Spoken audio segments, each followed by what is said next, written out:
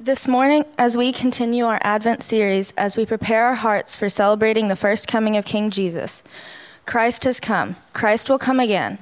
Today's passage reveals the sovereignty of God over all our life and all of history, as it displays the reality of spiritual warfare and the ultimate victory of Christ's child and his people. Hear the word of the Lord. Revelation 12, 1-6. And a great sign appeared in heaven, a woman clothed with the sun, with the moon under her feet, and on her head a crown of 12 stars. She was pregnant and was crying out in birth pains, and the agony of giving birth. And another sign appeared in heaven. Behold, a great red dragon, with 7 heads and 10 horns, and on his head 7 diadems.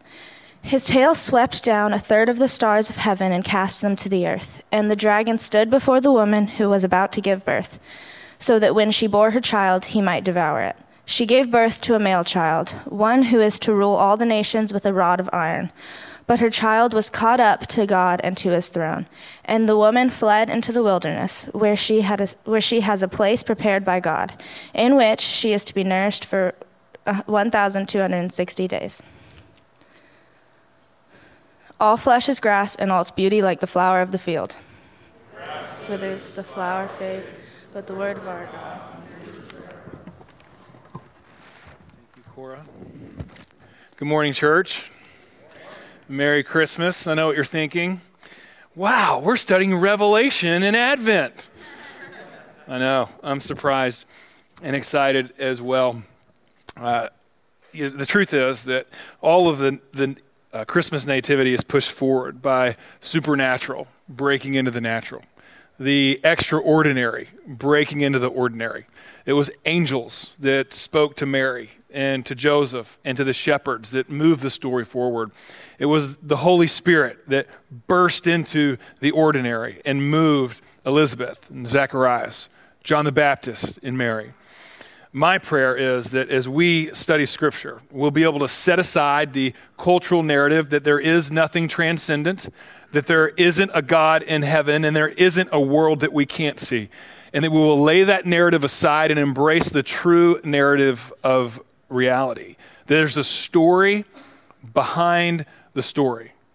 And you will, if we allow our hearts to sink into the hope that we read this morning, walk out of here deeper in your passion for prayer, more joyful in your ability to party, and more celebrative as you live the purpose that God has for you. So before we go to the word of the Lord, will you join me in going to the Lord of the word in prayer? Let's pray. God, you are faithful, and we ask that you would help us to see. Help us to see. Jesus, Son of David, open our eyes. In your name we pray. Amen. The book of Revelation, it is written by the Apostle John when he was on the island of Patmos. This was not your spring break getaway, Patmos. He was in extreme exile, but he wrote a letter to 7 different churches, so it's an epistle. It speaks of the reality of the future that is to come, so it's prophetic. It also talks about the end of the story, so it's apocalyptic. It's an apocalyptic, prophetical epistle. So it's super easy to study in 20 minutes, right? And God speaks to John as he writes to the church of his day and for all time. And in this section we're going to study, we're at the beginning of 3 chapters that are held together by 7 signs. 2 signs we're going to look at this morning. Verse 1, a great sign appeared in heaven. Verse 3, and another sign appeared in heaven. Christ was born into a world to bring peace to a world that is at war. And these signs will point to the ultimate defeat of the devil, the real power and principality that we're up against, that John was up against. First, a word on signs. Signs always point to something. They're never a destination. You've never talked to anyone who went to West Texas, for instance, and said, you wouldn't believe our trip. We made it all the way to that big green exit 547 sign that said Big Bend National Park this way. It was fantastic. We loved going to see that sign. Nobody does that ever in history. Signs always point us to somewhere, to some place, to something, to someone. The signs that are in Scripture are no exceptions. The context of John on the not-so-paradise island of Patmos. This is where they sent people that they wanted to suffer. Like the story Count of Monte Cristo, Chateau d'If. It's where they send people they're ashamed of, right? They could have martyred John, but that was too easy and too convenient. People, Christians, that they wanted to suffer, they sent to Patmos. And on this island of suffering, John sees the vision of Revelation. In the midst of his struggle, he is reminded by these signs. And he reminds us that there is hope, that there is victory, that there is security, and that there's strength. Well, who we worship during Advent, Jesus Christ, the child that we read about in this passage, it will be deepened, our worship will, when we understand the greater conflict of this world, the cosmic and covenant realities that we're caught up in. We'll only then appreciate the deep reality of the victory of King Jesus. He's the winner, and when we belong to him, then we will understand what real worship is. The first thing that we see, there's two signs that point to three different truths. The first truth is that God is sovereign. God is sovereign over the past, he's sovereign over your present, and he is sovereign over the future. God reveals himself to John. This sign came to John in the midst of total suffering and struggle. An apostle, Jesus, I followed you around for years. You taught me. Jesus, I've been leading your church. I've been serving you. Why all this struggle? Why all this suffering? Why all this pain? So great that I wish I could die. And Jesus doesn't offer solutions, but he offers a perspective. He rules in the midst of the suffering and the struggle of this world. The sign, the first one, is this beautiful woman, radiant. The woman, clearly by all the imagery, reflects the messianic community that is Israel. The imagery actually goes back to Genesis 37, or back to Genesis, 37, and the imagery of Joseph's dreams. The birth pains of this woman that's in the image. The suffering she's experienced, it's this groaning. And groaning in two ways. First, it's a groaning and a longing for centuries and centuries that God's people had for the true king to come, the Messiah. But it's also a groaning and agonizing of the early church that suffered from persecution. Now, you remember last week when Alex talked about our pain, in God's perspective, is actually pregnant with promise and purpose. You remember that from last week? Whoa, yes, God. Alex spoke to us. Listen to it online. But this is what God does in his sovereignty. This cosmic sign of a woman that is giving birth. Here, you want to see how beautifully it ties to God's sovereignty over history? You only have to go back to one of the most famous prophecies about Christ. Isaiah chapter 7. Isaiah speaks to King Ahaz, and he says to them in verse 14, he says, "This will be a sign to you. A virgin will become pregnant and give birth to a son." God has been faithful in the past. Mary was the virgin who came pregnant and gave birth to a son. So God is faithful in the present, ruling all things according to the counsel of his will. So God will be faithful in the future. He is sovereign, and his promises will be fulfilled. God is faithful, and he will win. Here's what this means, at least. our despair and our discouragement and the darkness of this present evil age is not the final destination. We are going to a place where the fullness of God's promises will be experienced. We have hope. We have light. God rules. The groaning of this woman, the groaning of the imagery, it reminds us that we are not alone groaning for life in this fallen world. As Old Testament Israel groaned for Messiah, so Jesus came. As we join all of creation in Romans 8, groaning for the redemption of the sons of man, so Christ will return. He is King. He has come. He has come again. Why is it significant that this revelation is given to a people who are in a fallen world, struggling and suffering?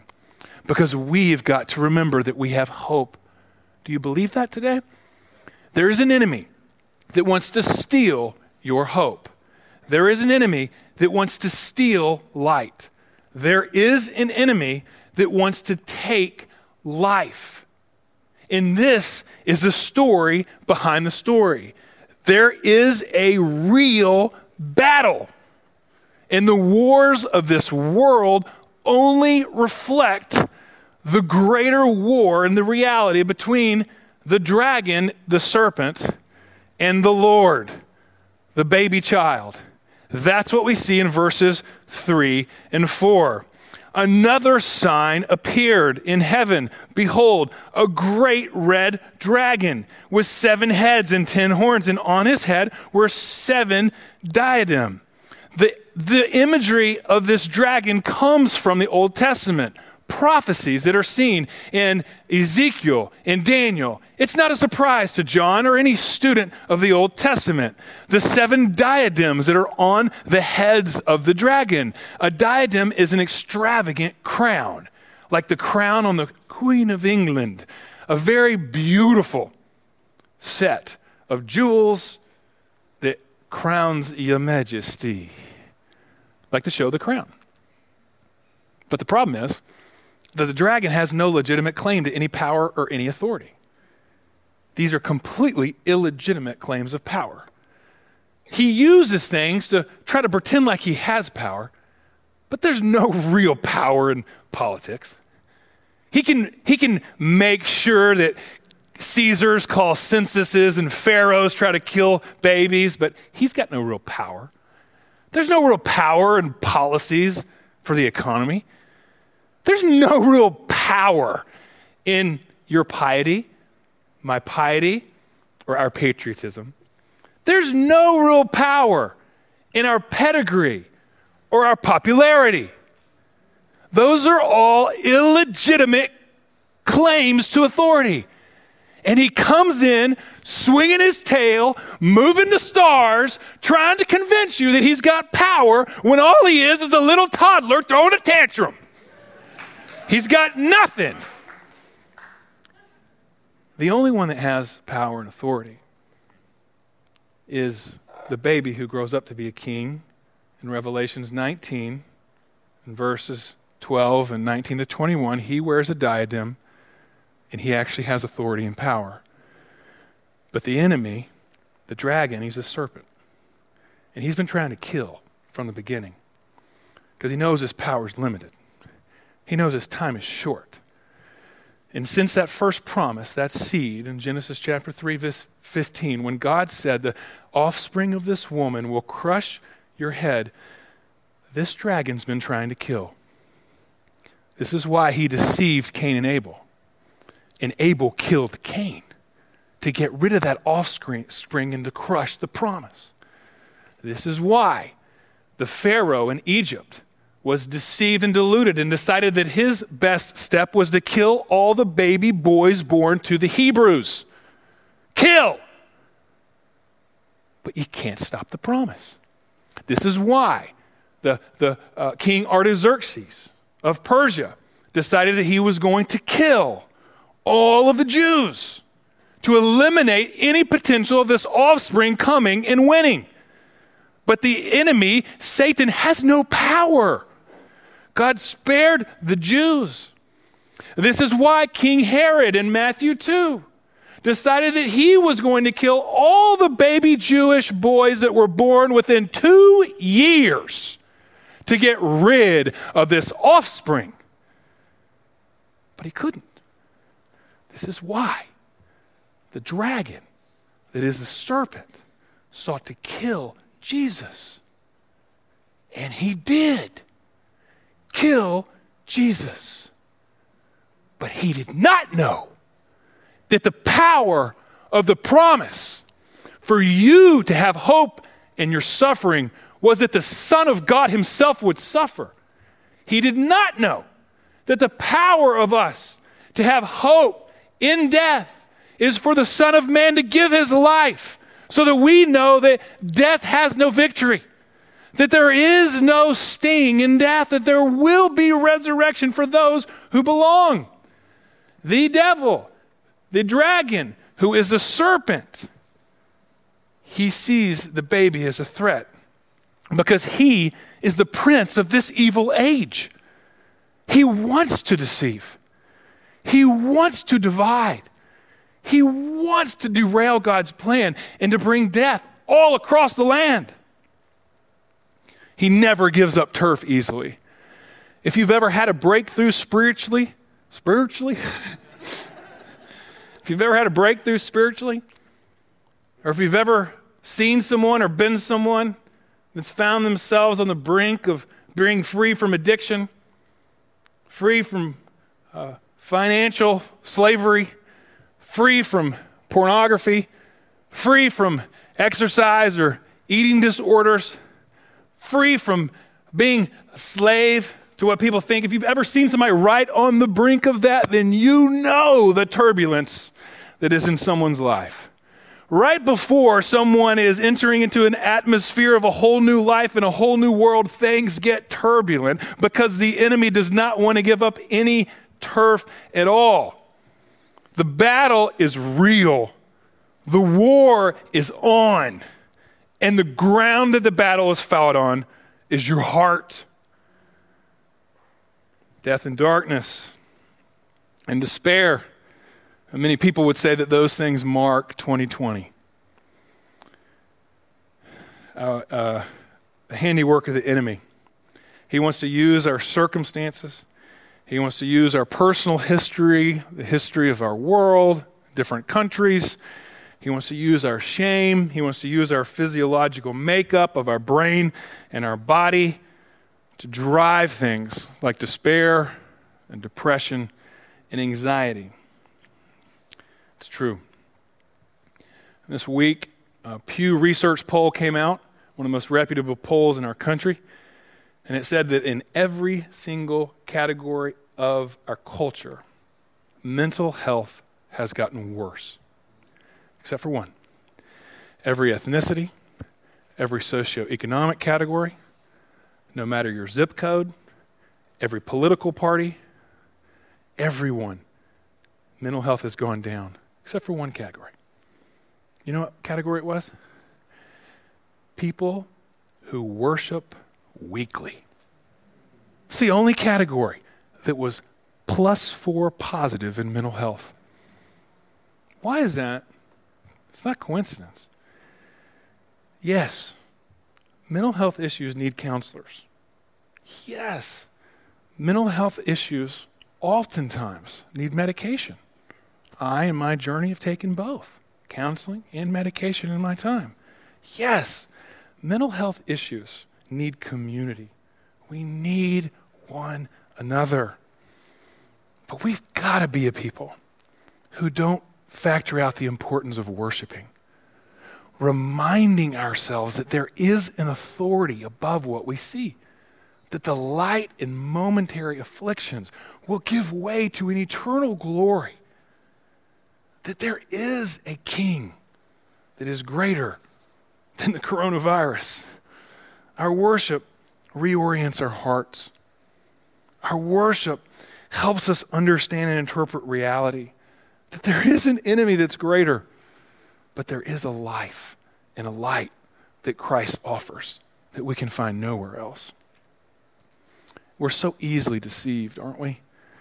I mean, even just reading the story of the Nativity, you get to Matthew 2 and King Herod comes, and I mean, this guy is just ruthless in protecting power. He's so threatened by this little baby that's born in Bethlehem that he sends out people to kill all the little Jewish boys that were born in 2 years. I mean, that is heartless. There's got to be justice for that. And what's amazing about a biblical worldview, that in a culture that's crying for justice right now, we know there is only one place that justice is really accounted for. And that's in this baby who was born to die. But we have to ask, is Herod the real enemy there? Is Herod the real enemy? No. There's a story behind the story.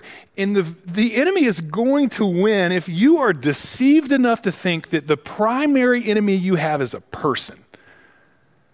Oh, my marriage is falling apart because of my spouse. They're my enemy. Oh, work is hard because of my boss. My neighborhood sucks because of my neighbor. I stink because of myself. The enemy is not your spouse. The enemy is not your boss. The enemy is not your family. The enemy is not your friend. Your enemy is not a political leader. Your enemy is not a person. Your enemy is not yourself. Your enemy is the dragon that wants to destroy and take all of life, leading to death, and to put you in darkness and despair by flattening your worldview and removing the transcendence from the reality of this life, where we're reminded that Jesus Christ is the one true King. Jesus doesn't give any middle ground for where we stand. In John 8, he says to religious people, you're either a child of the devil or you're a child of God. He says it again in Mark, you're either for me or you are against me. The language of Colossians, you are either in the domain of darkness or you are in the kingdom of God's beloved Son, through whom we have redemption, the forgiveness of sins. The devil's been trying to consume this Christ child since the garden. But we have a picture of the end. He will fall from heaven. He will burn forever in the lake of fire. He has no real authority. He can't do anything.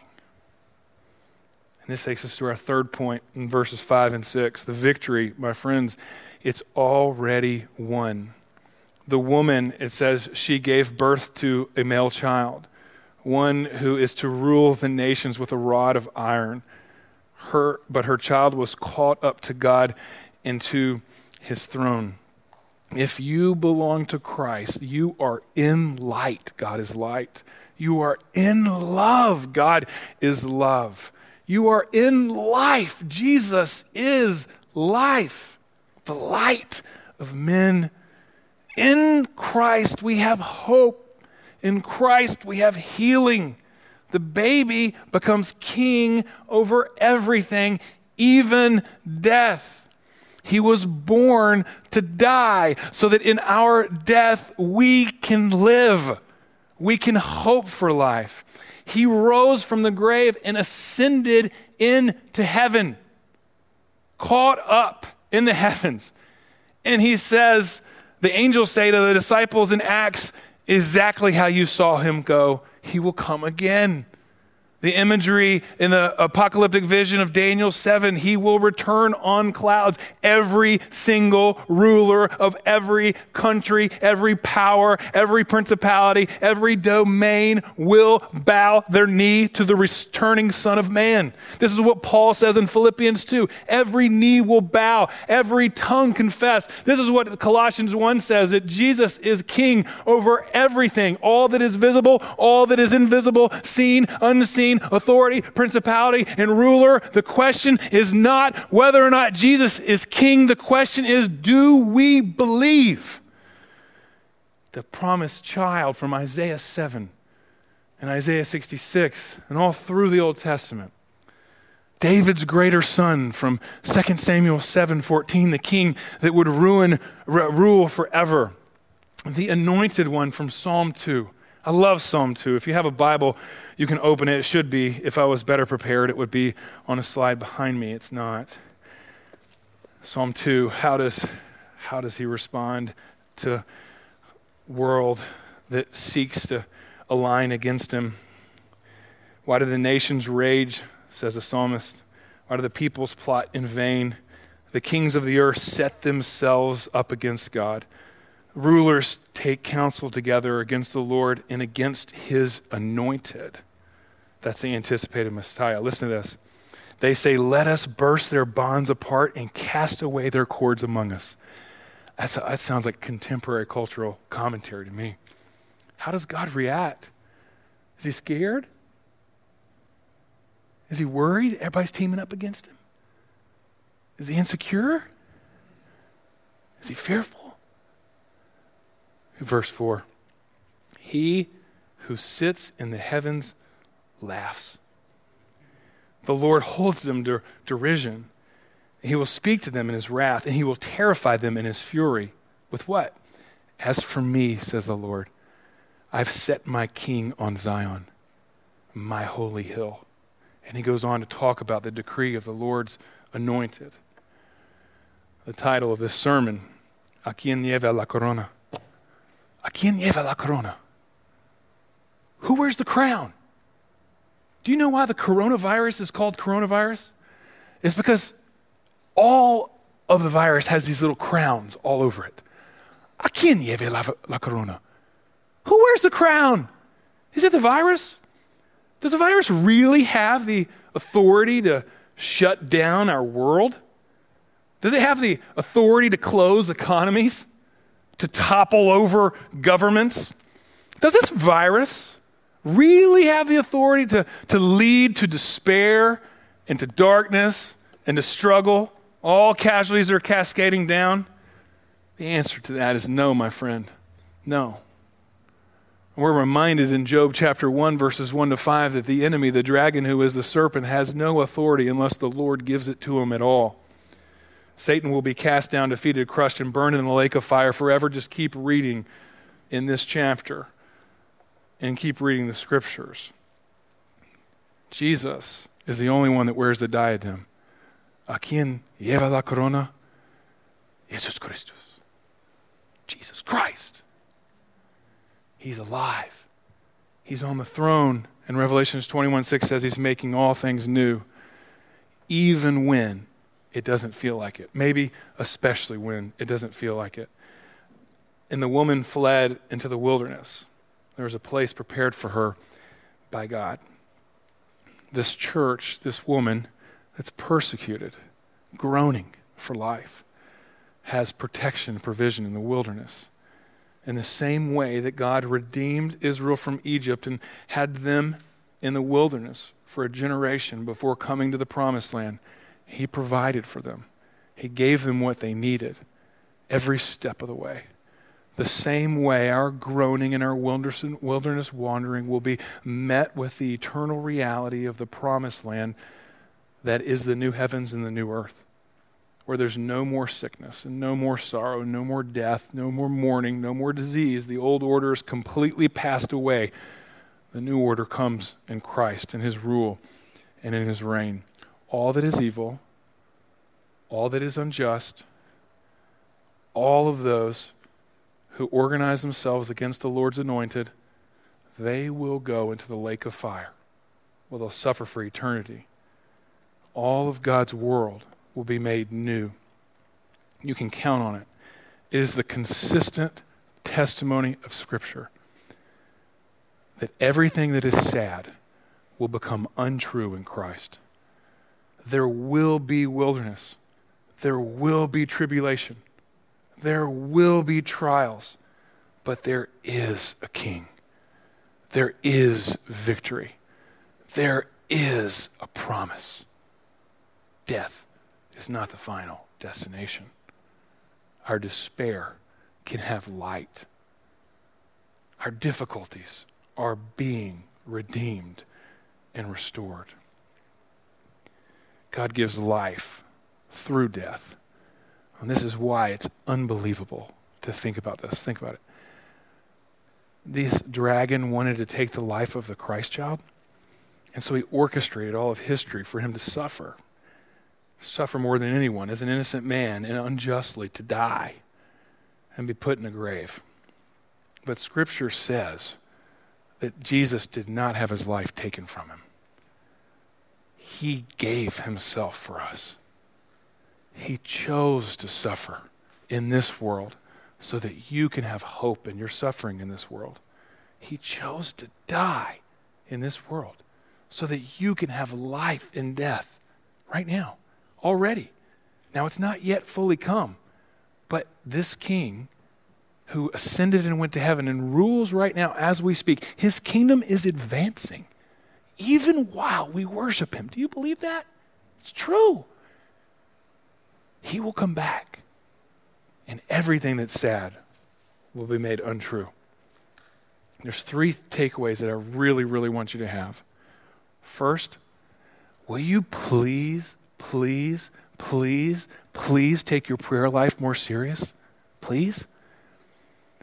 God gives us prayer. This is how we engage in the story behind the story, the unseen things of this world that don't seem real. Prayer is how we connect. Prayer is how we can move and find light in darkness and to ask God to bring light. Prayer is how we, in our pains and our groaning, can find peace, where our anxieties can be cast upon the Lord, where we can grab onto hope, a handle from heaven that's given in Christ. Please, our battle is not against flesh and blood. Stop fighting one another. Stop it. Stop being cowarding to the false powers of this world. Stop it. Stop giving yourselves again and again to the false claims. Take your prayer life serious. Jesus wants to meet with you, the King. He loves you. Take time. Listen. Speak. Meditate. Secondly, will you freaking learn how to party? I mean, Christians are so despondent, so discouraged by the headlines of our world. Read the headlines of heaven, people. Jesus wins. Jesus is victorious. Death does not reign. Division will not last. Jesus is on the throne. He's making all things new. His grace is sufficient. His power is made perfect in weakness. Death is not the end. But the enemy, the dragon, who is a serpent, will surely meet his end. And all the injustices of this world will be gone. Read the headlines of heaven. Let's learn how to party. And finally, can we find our purpose in the Lord? I don't know why. I've got a major question for Jesus when I see him face to face. I don't know why he chose the church to be his primary vehicle of redemption, but he did. And if you belong to Christ, he's called you to be his ambassador. He has called you to this city at this time, in your neighborhood, to your neighbors, to show the light in darkness, to show the love in a world of hate, to show forgiveness in a world of punitive relationships. He has called you to be life and to stand for life everywhere and at all times. I don't know why Jesus called us to be his ambassadors, but he has. And we got to return to him. Got to let go of our perceived control. And as Paul says in Ephesians 5, to be imitators of God. Walk in love as he has loved us, and he gave himself for us. So we get to give ourselves to one another in this world. I'm going to close in prayer. We're going to sing another song together. And at the end, I'm going to invite people to receive prayer. Prayers for healing. Some people in here, you're right on that turbulent place of coming into a new world, a new existence, but your heart won't let go of the idols. Your heart won't let go of power. I want you to receive prayer. Some people in here, some people are really struggling with despair. Every week, talking to people who are really struggling with depression. There's light and hope. Please reach out for community and help. We want to pray for you. After this song, before the benediction, we're going to invite you to pray. But right now, let me pray for us. Lord, we thank you that you're on the throne. We thank you that you rule. We thank you, Jesus, that you are the promised child that defeats the enemy of this world. Lord, please forgive us for believing that our battle is against flesh and blood. Forgive us, Lord, for not standing in your promises. Please strengthen us with your grace and call us up into the story behind the story, where we can really, really find what we're longing for in prayer, where we can learn to party, and we can find the purpose that you have for us. We pray all this in Jesus' name. Amen. Please stand and let's continue to worship through a time of song.